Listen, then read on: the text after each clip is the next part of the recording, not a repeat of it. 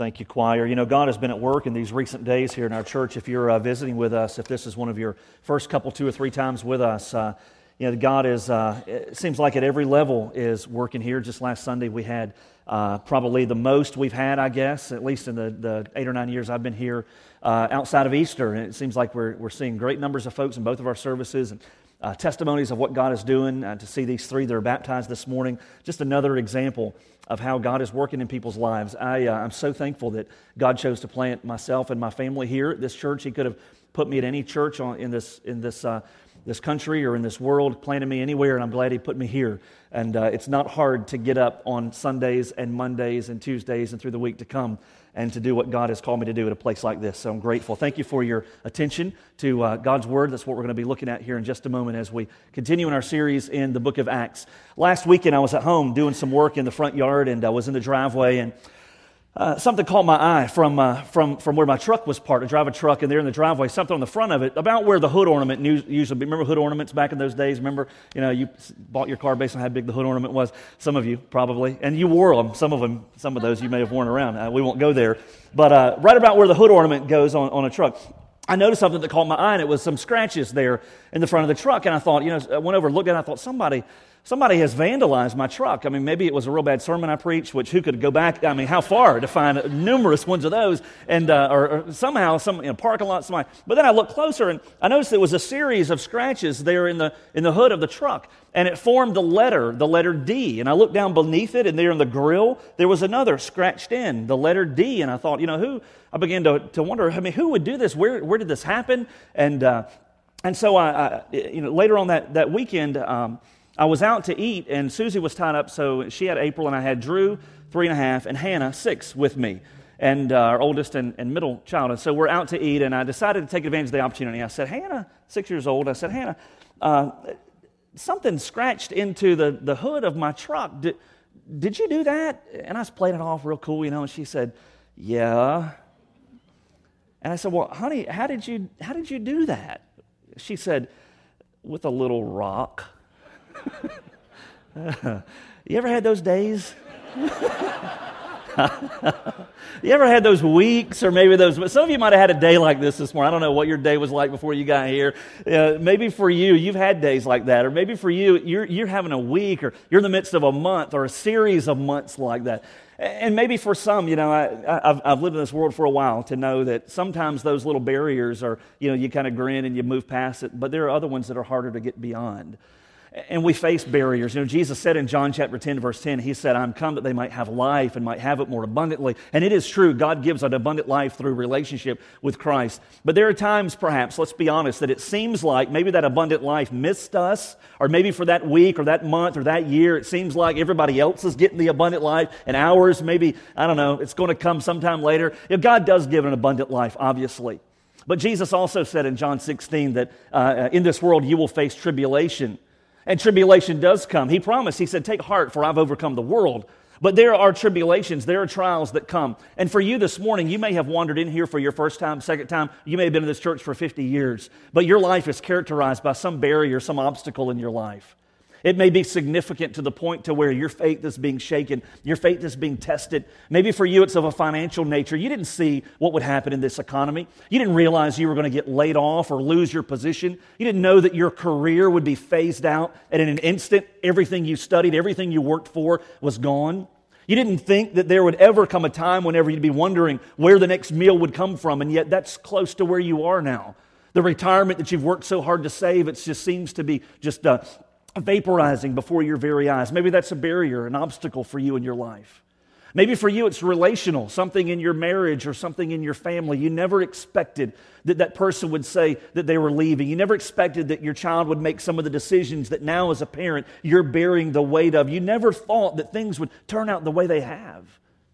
Maybe for you it's some addiction, or it's some other a barrier that has come in your life, something that you're scratching and clawing to move beyond. And yet in your heart you know you have a relationship with God. You know that you love Him, and yet you're wondering, why do these things happen in the lives of a person who loves God and who seeks to serve Him, seeks to honor Him? Well, this morning in Acts chapter 12, as we jump into this chapter this morning, we're going to see a person named Simon Peter. Many of you are familiar with him. And we're going to see an experience in his life, some experiences that he had that remind us of how we are to handle the difficulties that come, the rough spots that come, the tragedies, the trials, all of those things. We're going to look and see what he experienced, how God ministered to him on his behalf, and then what we can learn from it as a result.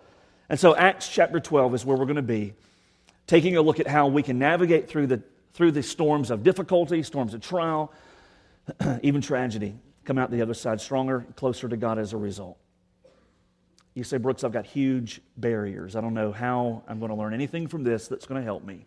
Things that I've been wrestling with forever. Just hang on for the next 20 minutes and let's see what God teaches us through this. Acts chapter 12. Let's begin in verse 1. We covered these first 5 verses last Sunday, so I won't really hammer them for long. But let me just jump in with verse 1. It says, Now about that time Herod the king laid hands on some who belonged to the church in order to mistreat them.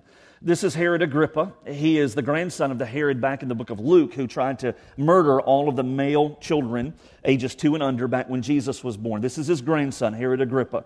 The setting here is the city of Jerusalem, and the early church is growing. It's growing rapidly.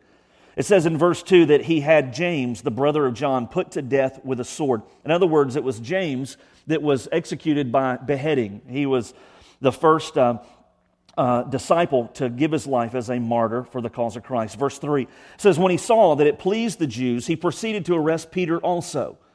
Now it was during the days of unleavened bread or Passover, and when he had seized him, he put him in prison, delivering him to 4 squads of soldiers to guard him, intending after the Passover to bring him out before the people.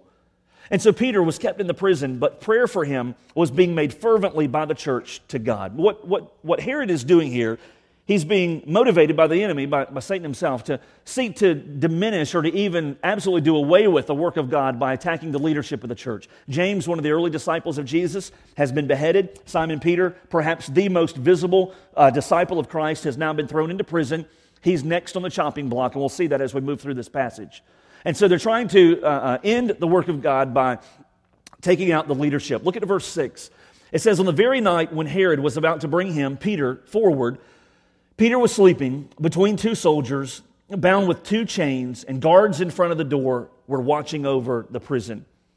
Now, this most likely was what was called the tower or the fortress of Antonia. Peter would have been locked up there inside this fortress. It was inside the temple complex there in Jerusalem, the northwest corner of the temple complex. Peter would have been in there, and as was Roman custom, there would have been 4 squads of soldiers assigned to 6-hour blocks to guard him. Those squads would have been comprised of 4 soldiers in each shift. In this case, we find that Peter is chained between 2 soldiers, and these would have been, these would not have been meek and mild little guys. These are MMA kind of guys that Peter's chained to. He's chained between these 2 soldiers. He's got another 2 guards that are guarding the door as well. He is locked down. He is locked down tight. He's not going anywhere unless God intervenes. And so here he is in this fortress. He's here in this prison. His neck is on the line. As soon as Passover is done, Herod's going to execute him as well. Verse 7, it says, And behold, an angel of the Lord suddenly appeared, and a light shone in the cell. And he struck Peter's side, and he woke him up, saying, Get up quickly. And his chains fell off his hands.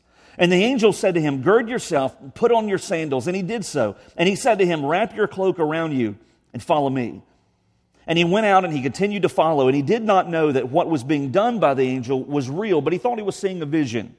And when they had passed the first and second guard, they came to the iron gate that leads into the city, that is out of the fortress, out of the temple, into the city of Jerusalem, which opened for them by itself. And they went out and went along the street, and immediately the angel departed from him. And so you've got Peter locked up between these two guards. You got 2 guards at the door, and an angel that God sends appears. Strikes Peter on the side. He tells Peter basically, get up, get dressed, get going. That's kind of the rendition of what he told him to do. Peter would have had on an outer garment. It would have looked a lot like a dress. Don't slam him because it would have looked normal then. Looks kind of crazy to think about him wearing a dress, but you wore members only, tight roll jeans and parachute pants and all that. So that looks weird now too.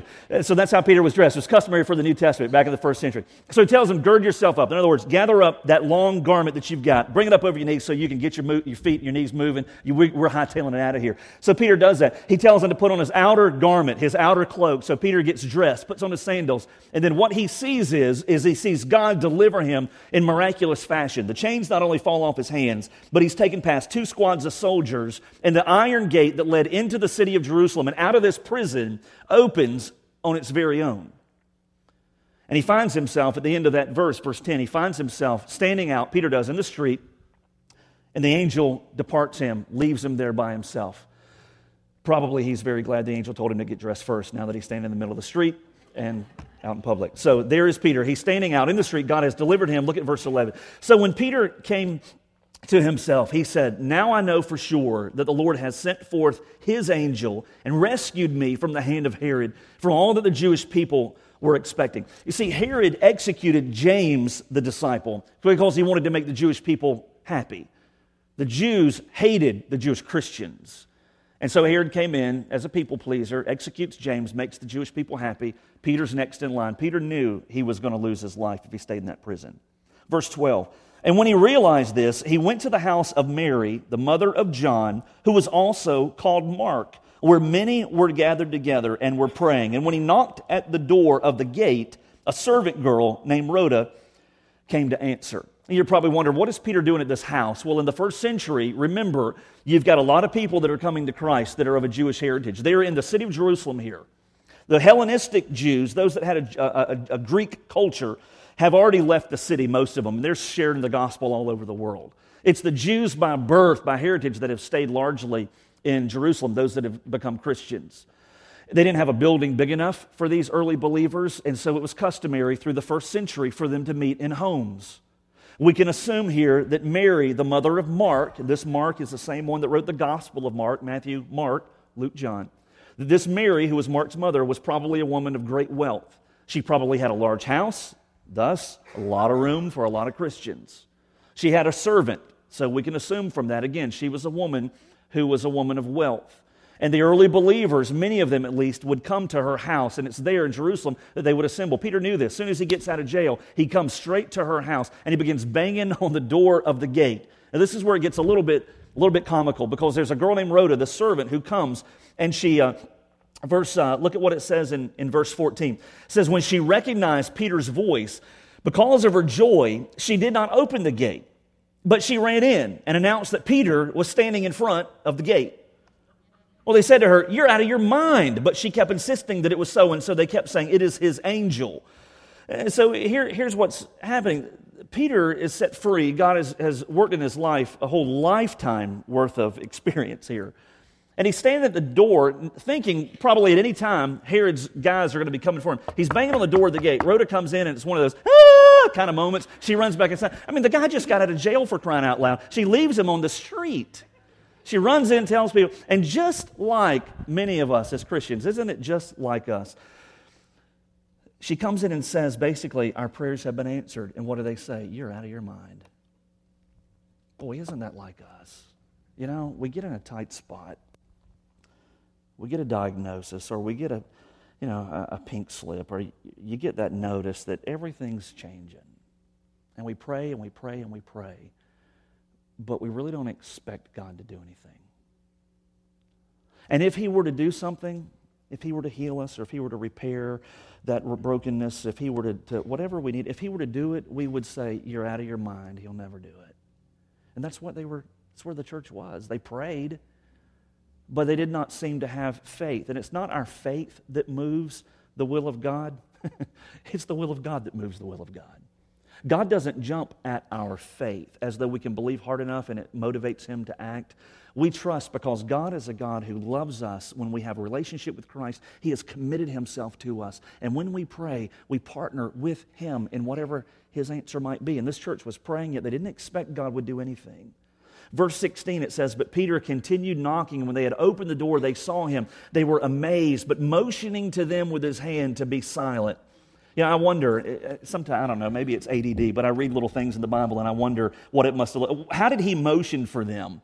You got a room full of people, a house full of people. How do you think Peter motioned for them? I mean, was it like, was it like, he probably didn't do that one because he knew that. But, somehow he gets their attention. He's like, just quiet down. Crazies. Verse 17 says, but motioning to them with his hand to be silent, he described to them how the Lord had led him out of the prison. And he said, report these things to James and the brethren. You're thinking, whoa.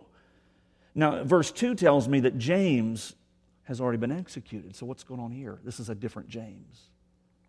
The James that was executed in verse 2 was the brother John. He was one of the disciples of Jesus. This James is one of the half-brothers of Christ. It's the same James that would write the book of James later in your New Testament. It's this James that is pretty much the pastor, the lead, the head of the church in Jerusalem at this time.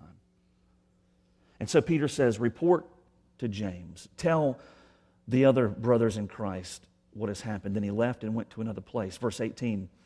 Now when day came, there was no small disturbance among the soldiers, that's putting it mildly, as to what could have become of Peter.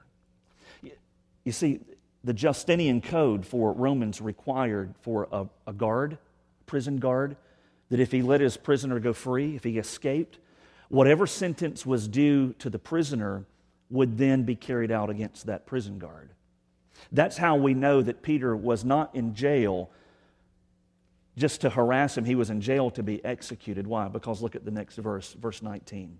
When Herod had searched for him and had not found him, he examined the guards and ordered that they be led away to execution. And then he, more than likely Herod is who it's referring to here, went down from Judea to Caesarea and was spending time there.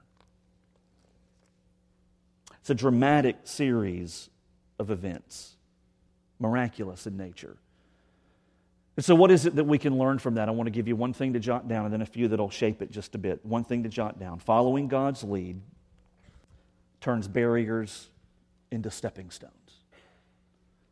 When we come up against obstacles in our lives, when we come up against those barriers, some of the things that I've already described, if we are willing to follow the lead that God has for us, which begins first in relationship with Jesus Christ, and then continues as we surrender ourselves to God, to Christ daily. If we follow His lead, even in the midst of trials, tribulations, difficulties, curveballs, whatever you want to call it, if we follow His lead, what we'll see is over time, on His timetable, not ours, that He'll turn those barriers, obstacles, difficulties, trials into stepping stones in our lives. Now, look back through this passage real quickly, and I want to just pull out for a moment. What are some of the barriers, the physical barriers that Peter faced? First of all, he had chains on his hands. He had guards that were there guarding him, 2 side by side, 2 more at the door. Verse 10 says he was led through a second series of guards. There was an iron gate that blocked him inside the prison, out from freedom. All those things God dealt with, and He dealt with very, very quickly. But at the end of the day, what happened was that this angel that God had orchestrated to lead Peter out to freedom brought him to a street there in the city of Jerusalem. And the point was that Peter had to not just trust God, but he also had to follow Him as well. God does not promise that He will live the Christian life for us. He does promise, however, that He will live the Christian life through us. John 15, right? I'm the vine, Jesus says. You're the branches. Abide in me. You'll bear much fruit. Why is that? Because God produces His life through us. Doesn't mean we're little gods. It just means that He produces the Christian life through us when we abide in Him. However, He will not live the Christian life for you. You cannot pray a little prayer, Jesus save my soul, and then put it in neutral and expect that God is going to accomplish His work for you. No, He will give us what we need. He pours everything for godliness into our lives. He saves us, redeems us, makes us right with Himself through Christ. But He also calls us to follow Him. And there are times, I'm telling you, when we come to a fork in the road in our lives and we face decisions and we have to decide, am I going to follow my way or am I going to follow His way? If we follow our way, we pay a cost. Takes us out of the will of God. Doesn't mean He won't redeem, doesn't mean He won't restore when we come back to Him in repentance. But we have to face a decision many times as to whose leadership we're going to follow.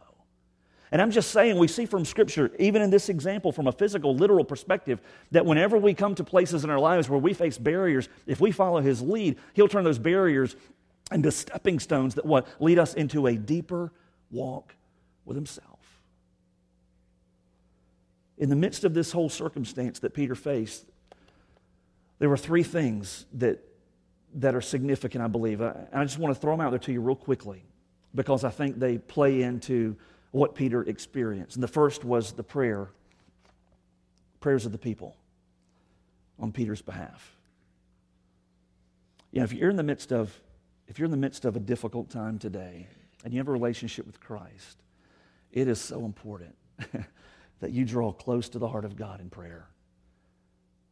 that you pull in, draw in, press in close to Him in prayer. Why?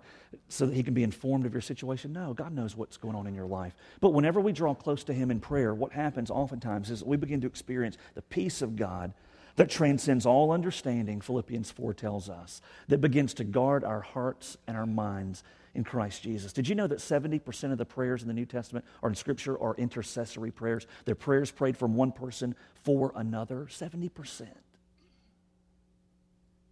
Which leads us to the second thing that's important, not just drawing close to the heart of God in prayer, but we also see in this passage that there was a sense of real community. Peter understood the need for community. It was the community of believers that prayed for him. It was those people in Jerusalem that Peter knew he could come to whenever he had a need in his life. Now, granted, they might lock him outside the gate there for a little while, but they would be there for him. And Peter understood that he could not make it in the Christian life without those others around him. And let me just say this before we move on, is that you and I were designed for the Christian life to be lived in community. The greatest capacity for your life to experience change, real change to come on every level and every facet is in the context of community. And whenever you come on a Sunday morning, I'd be willing to say there's not a lot of community that takes place here during this hour and 15 minutes. I mean, you stand up here and watch, a guy preach, talk to you for 30, 35 minutes, 40 if I really get going, if I feel energetic. But there's not a lot of community. You get like 30 seconds. Nathan says, let's take time to greet one another. And you're right back to your seat, looking straight ahead again like cattle. I don't know what that means even. There's not a lot of community here.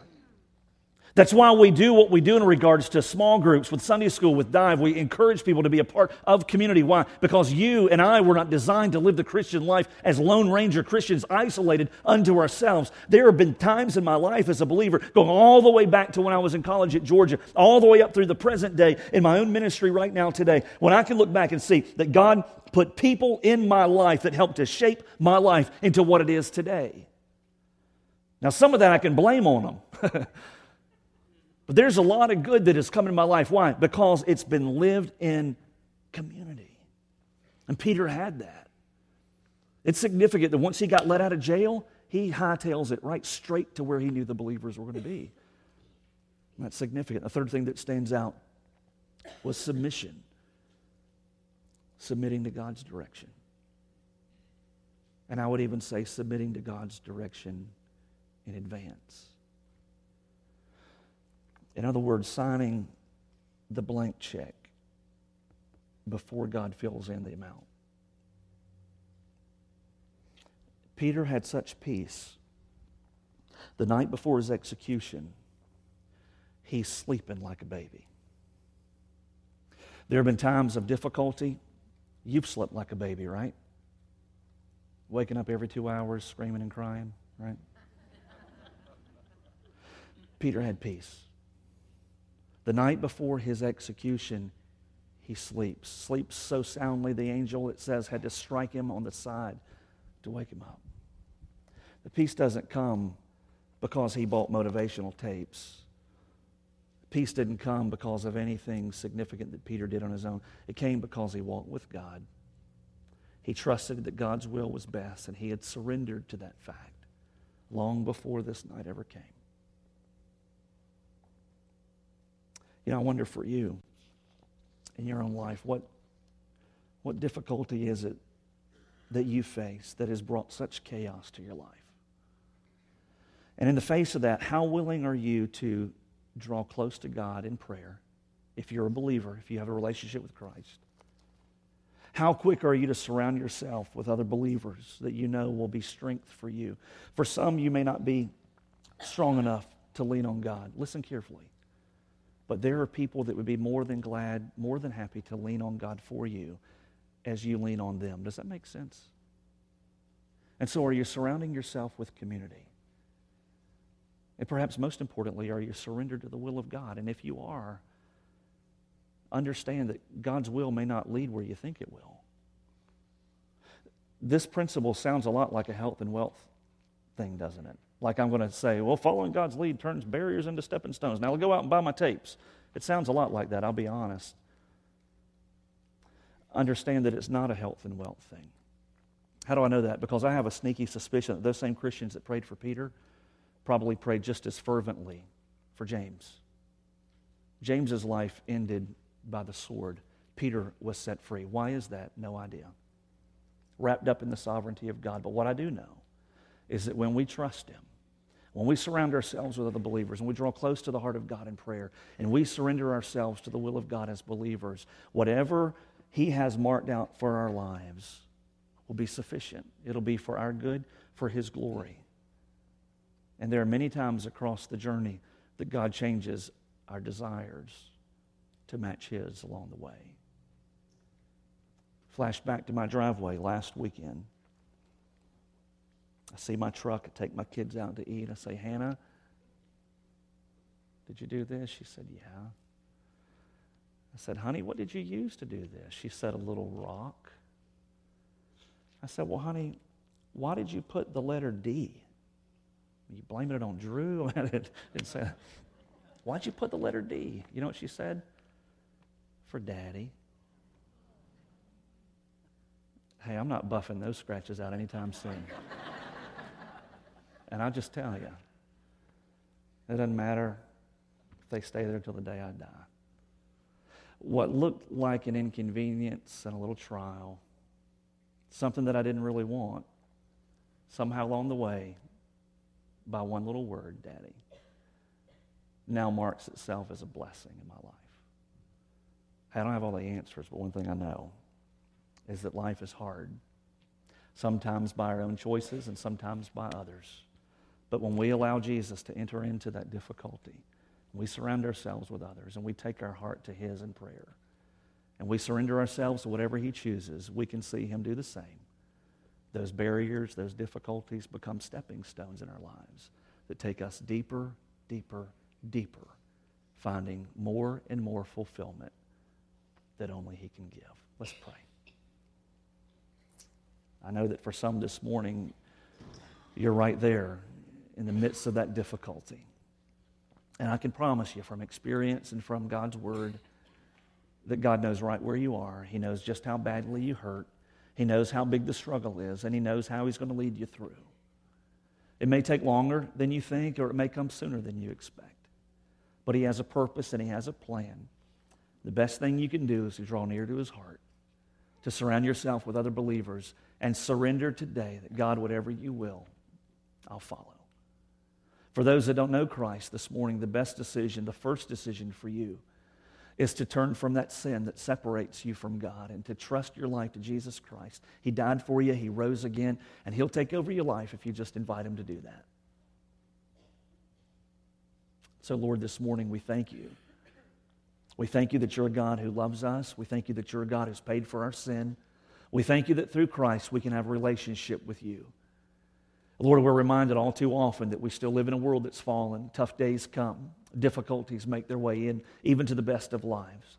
And yet, Father, we thank You that You give us the capacity to walk in victory. You give us the capacity to experience joy.